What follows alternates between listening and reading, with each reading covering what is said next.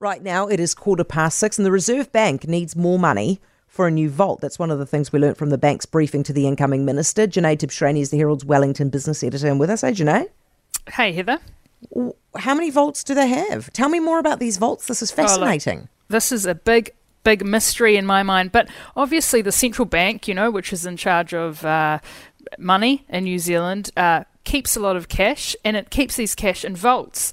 And these vaults are at the Reserve Bank's offices on the terrace. Apparently the vaults are underground and they're really old and they need, refurbishing.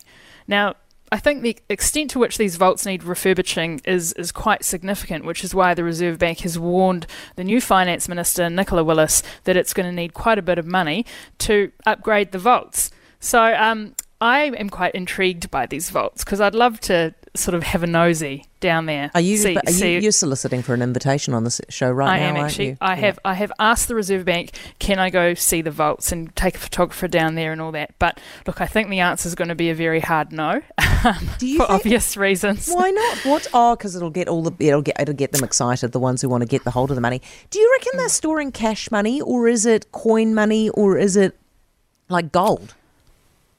Look, I don't know. I'm presuming it's cash. And what's the point in storing paper money? It's not worth anything. It has no inherent value. It's got to be gold.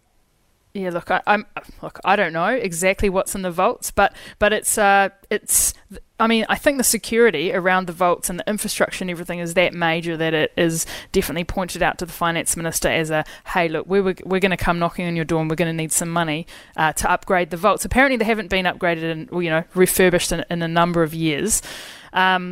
And you need to get in there, Jenee. I'd love a look. Yeah, you need to. This is journalism. We need to know what's in there. Hey, Nicola Willis, I see, is going to have to appoint a couple of new people to the Monetary Policy Committee. Does she have because this has been very controversial, does she have free rein here, or are her hands tied and she has to appoint certain types of people?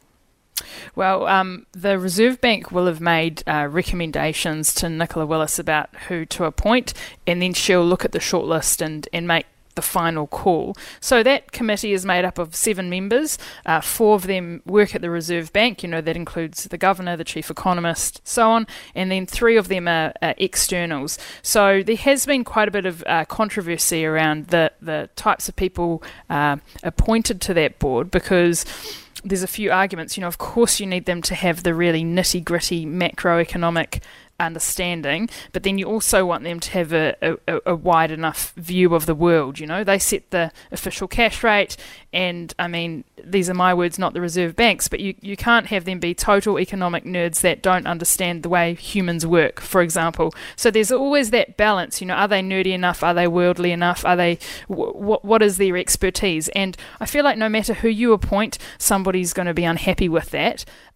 But there will be 2 vacancies coming up in March and in June. So it'll be really interesting to see the sort of person Nicola Willis, puts in that job. Does she go for someone with a broader sort of perspective of the economy, or with the more narrow technical sort of expertise? Yeah, it'll be fascinating. Jenee, thanks very much. Appreciate it. Jenee Tibshraeny, the Herald's Wellington business editor.